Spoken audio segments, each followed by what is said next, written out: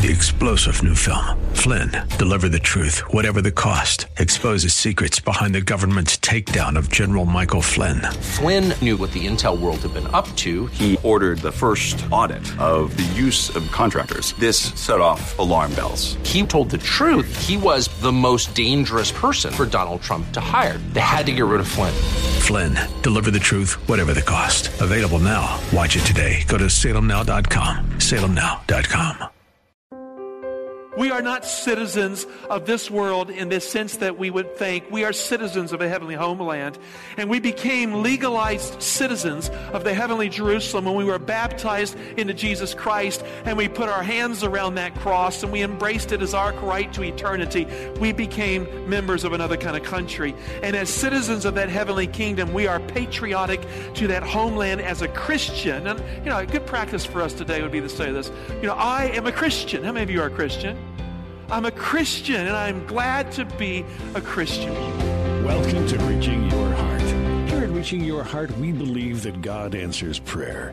If you need prayer, you can call at any time, 24/7, 888-244-HOPE. That's 888-244-4673. Someone is standing by right now to take your phone call. Today's Reaching Your Heart with Pastor Mike is entitled, The Gospel of God. That's the Gospel of God, and we'll bring you the first portion today. Here's our pastor-teacher, Michael Oxentenko. Dear Heavenly Father, I'm grateful today for the Son of God. I'm grateful for Jesus who gave himself for me and gave himself for us all.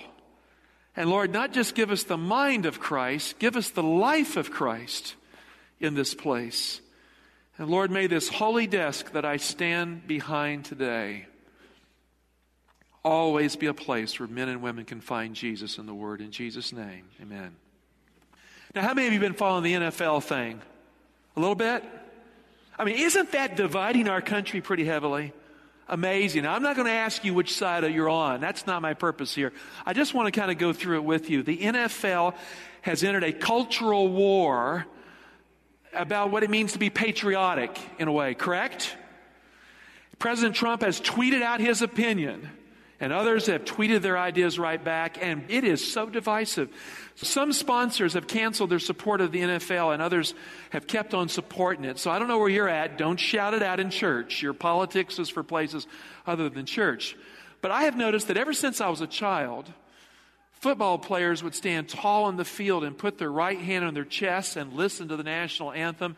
And then they would get teary-eyed as they looked up and they saw the flag waving. And that was part of American culture. For some reason, something has changed in this country. Lately it has. So I asked the question, what does it mean to be patriotic? For some football players, it means to kneel down and not put your hand on your chest at all, because they're trying to say something when they do that. For others, it just means to stand tall, to put your hand on your chest, and to do the thing that we've always done. Now, I found it odd that a Christian college in Colorado outlawed kneeling for the national anthem. Now, I can understand maybe what they're thinking about, be patriotic, but a Christian college outlawed kneeling for the national anthem. That's how upside down this issue is in our culture. Standing, it seems, is more Christian than kneeling in their case. The Patriot quarterback, how many of you follow football here pretty heavily?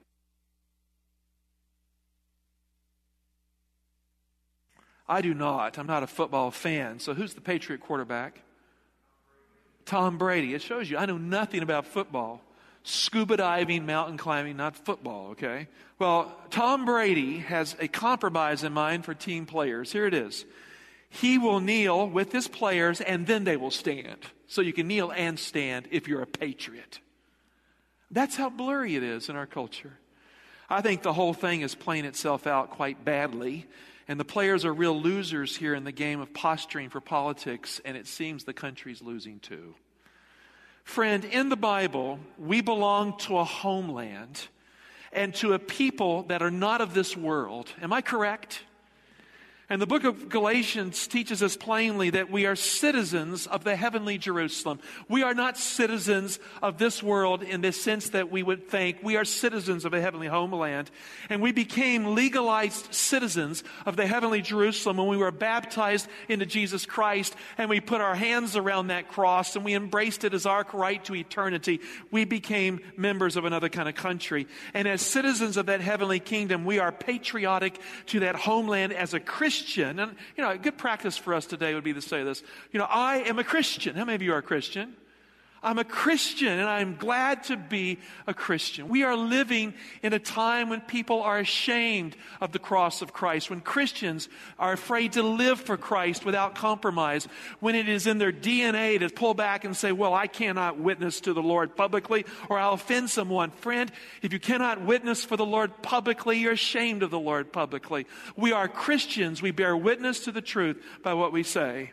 And I say today that I stand here as a Christian in need of Christ as a sinner, but I am part of a homeland, patriotic to the cause of Christ. When Christ came into this world, he came with a message from God, the King of the universe, the King of that heavenly homeland that we belong to by faith in Christ. Turn with me to Mark chapter 1, verse 1. And we find the beginning of the Gospel of Mark. It says, the beginning of the gospel of Jesus Christ, the Son of God. Now, Mark's gospel is unique in this way. It's the only gospel that starts the way you just read it there. The gospel of Mark starts with the gospel of Jesus Christ. A few verses down, we discover that the gospel of Jesus in Jesus' mind is more than the gospel about himself. It comes from God before it comes from Jesus or is about Jesus. Look at verse 14. Now, after John was arrested, Jesus came into Galilee. What does it say? Preaching what kind of gospel? The gospel of God. So he starts by saying it's the gospel of Jesus Christ. But when you get to verse 14, he says, you know what? This gospel is the gospel of God.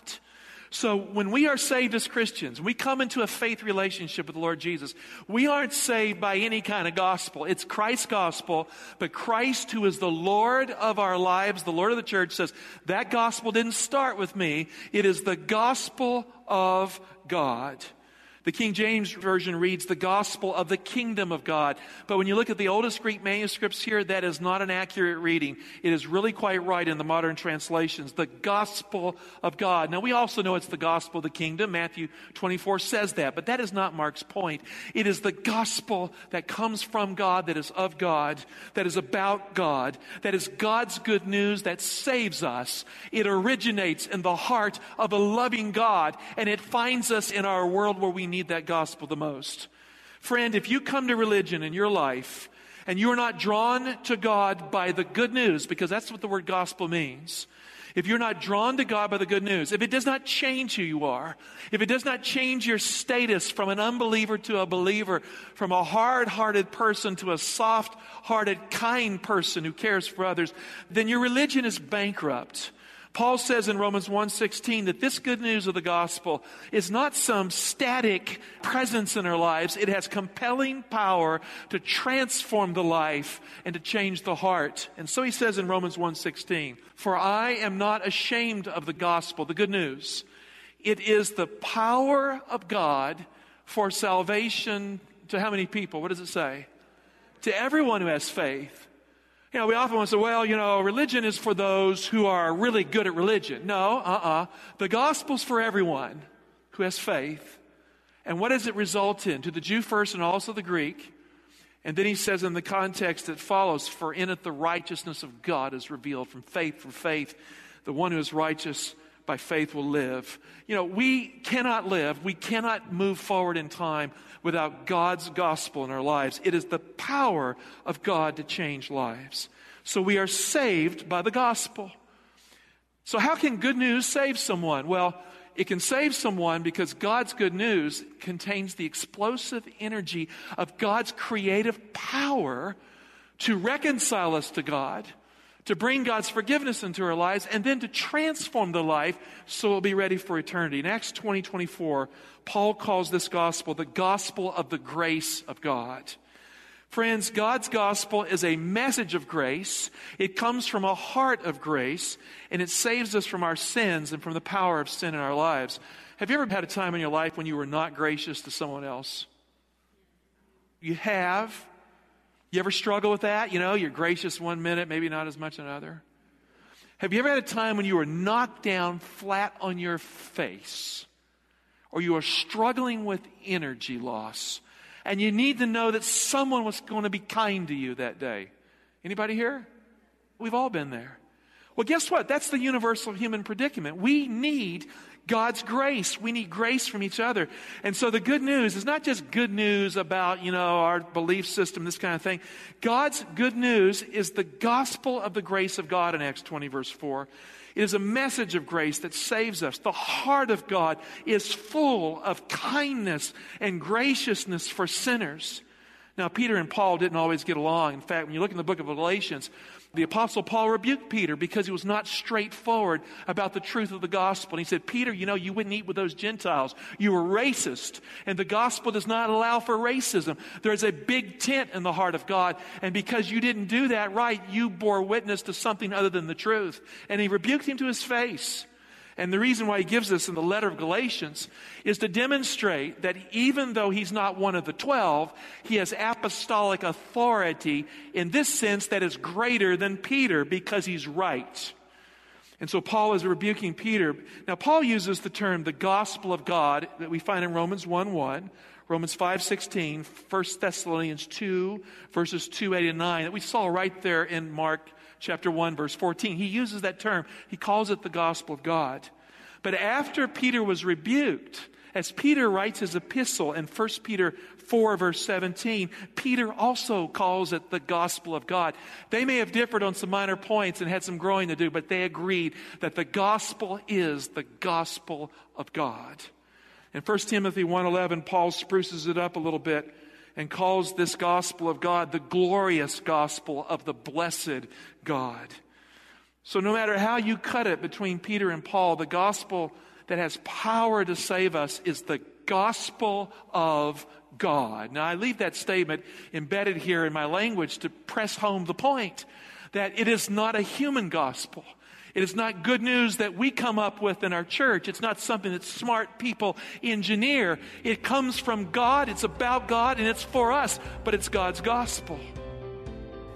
You are listening to Reaching Your Heart. More with Pastor Michael Oxentenko in just a moment. A reminder, we are a listener-funded ministry. We do appreciate your support. If you can help us out with a financial contribution, here's the phone number, 888-244-HOPE. That's 888-244-4673. You can also find us on the web at reachingyourheart.com. Here he is, Pastor Mike, once again.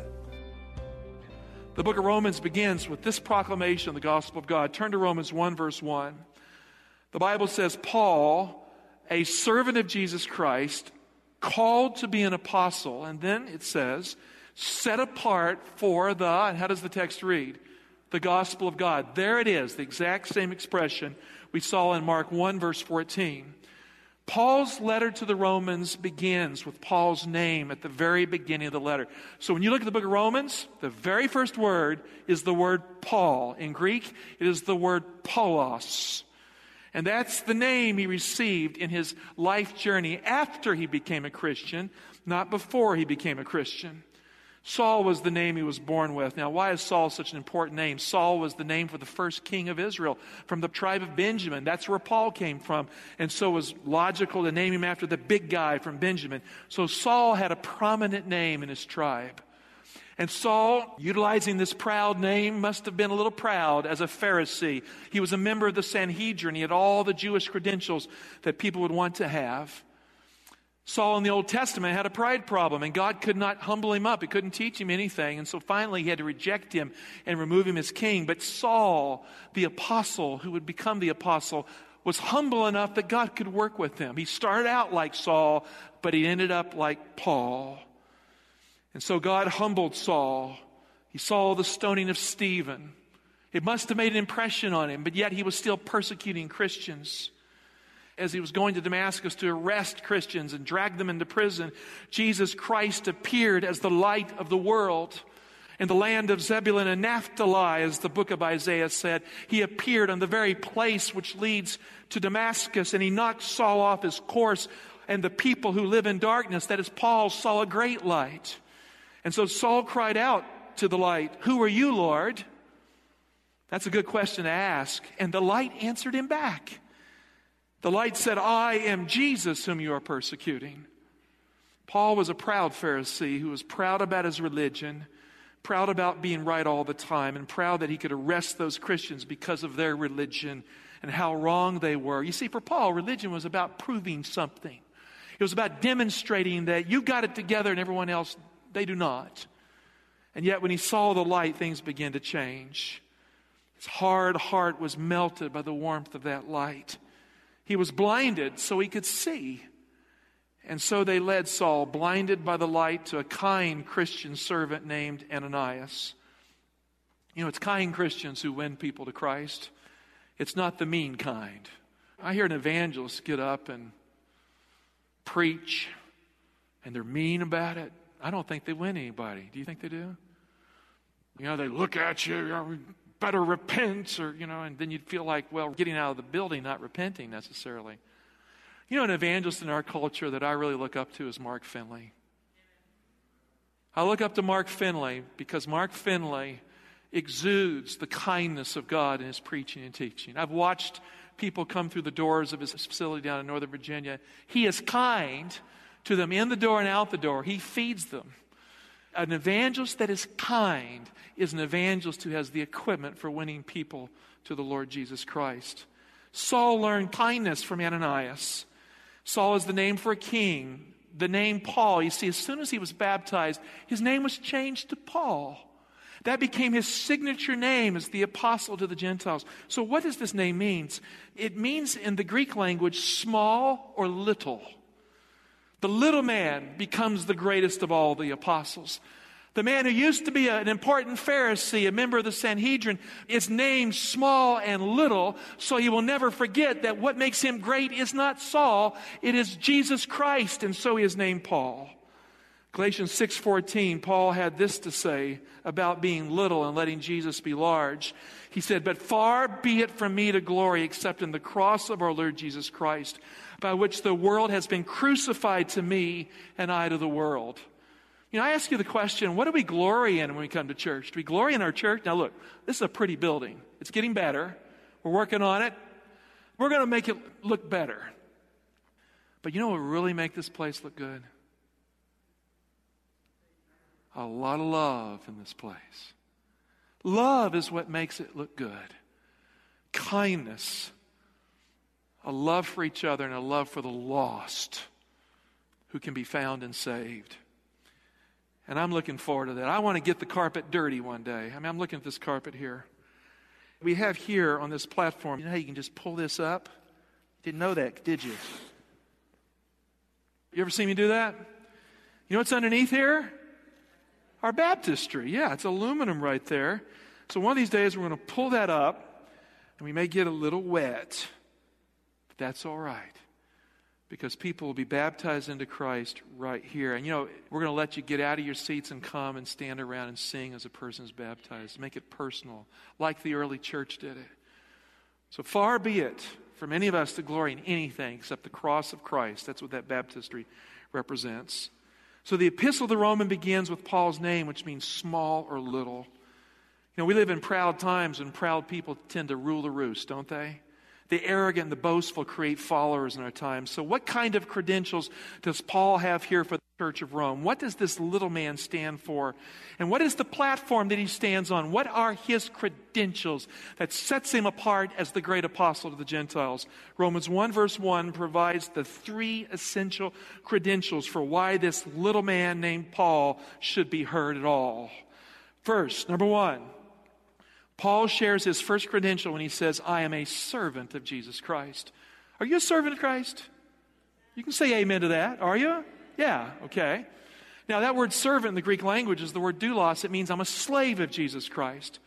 The largest class in Roman society were slaves. At one time it was thought that 90% of Roman culture was made up of slaves. They had no rights. They could be easily sold or discarded. They always had to ask for permission to do anything. And most of the Church of Rome was made up of slaves. And no doubt Paul wanted them all to know that he was a slave just like all of them. He leveled the playing field, and this little man named Paul made it clear that if you're a slave, if you're a nobody in the Roman Empire, he's right with you because he is a slave of Jesus Christ. And all the slave masters in the church took notice of the fact that the great apostle had turned himself into a slave. Paul's second credential being heard comes after the first. He says, I am called to be an apostle. Now, he didn't say I am an apostle. He says, I'm called to be an apostle. He kind of leaves it open in the air. What will you do with that calling? Will you authenticate it by listening to what I have to say, or will you ignore it? When he says I'm an apostle, the Greek word apostle means to send. It means the one who is sent. It means a messenger. Now, we have messengers today. We call them mailmen, don't we? Is that right? So Paul was called to be a mailman for God, for Jesus. That's what he was, a mailman. Great apostle means mailman. Not a senator, not a king or a queen, not a congressman or a policeman or a businessman, but a mailman, a messenger of Jesus Christ.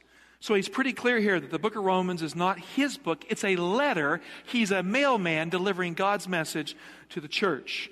Now, we have a mailman that would come to our house quite often in the past. I've had dogs over the course of time. The first dog we had when we raised our boys, his name was Avalanche. Remember Avalanche? The Siberian husky that was part wolf. I don't talk about Avalanche because we had to put Avalanche down. He was old and cranky. There's hope for him in the resurrection, though. Psalms 36:6 says, God saves man and beast. Avalanche can come back with a new nature, just like some of you can. Now, here's the point. That mailman would come to our house, and he was afraid of Avalanche. He was from Japan, and his accent was a good accent, because I love the accent of the Japanese people. But he would say it kind of fast, like, Avalanche. Avalanche. Is Avalanche here? And I would say, no. No, he says, good. He'd give me the mail and run. Get back in his car and drive off. I mean, it's not easy being a mailman. People go after you. And you know, Paul, he's very clear. He says the dogs came after him. He says those mutilators of the flesh, the circumcision party, they came after him. And what was he doing? He was simply being a mailman. He was not the message. He was the messenger proclaiming the truth of the gospel of God. And he got bit up by the dogs. So it's not easy being a messenger. Paul's third credential for being heard comes after he calls himself a slave and a mailman. He says, I am set apart for the gospel of God. The Greek word for set apart is aphorizo, and it shares the same consonants in Greek as the Hebrew word for pharisee. Aphoriz, pharisee.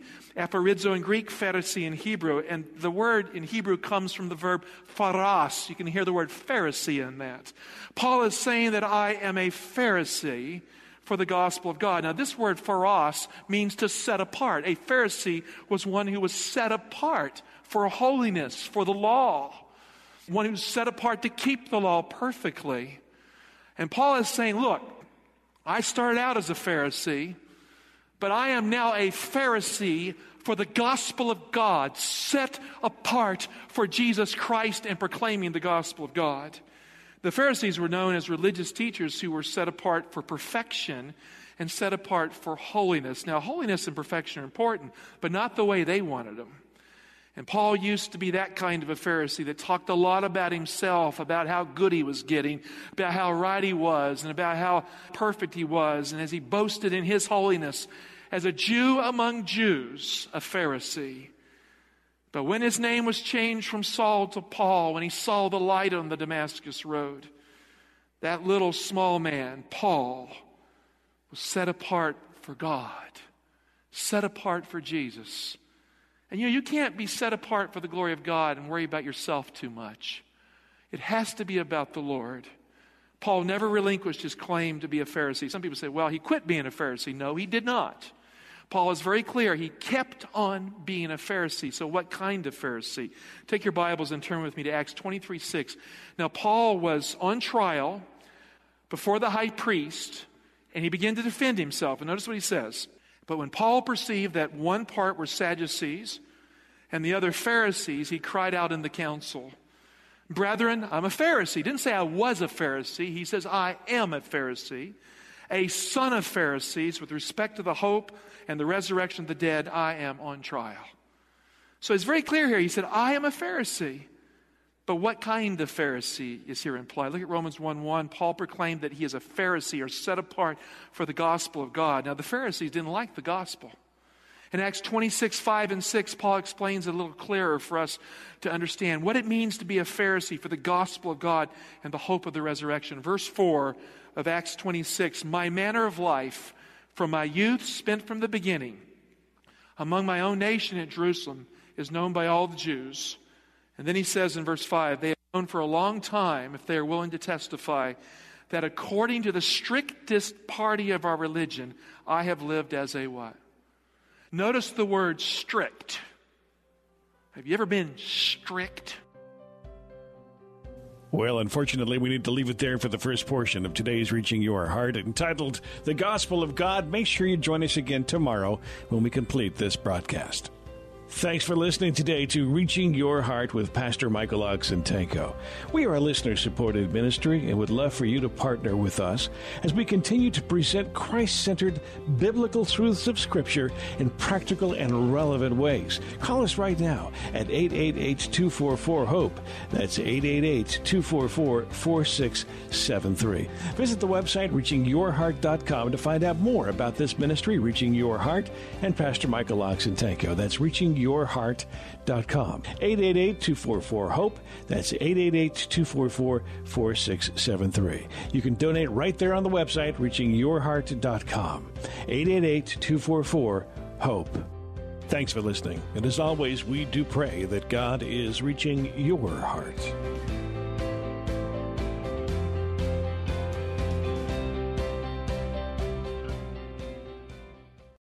Three-star General Michael J. Flynn, head of the Pentagon Intelligence Agency, knew all the government's dirty secrets. He was one of the most respected generals in the military. Flynn knew what the intel world had been up to. He understood its funding. He ordered the first audit of the use of contractors. This set off alarm bells.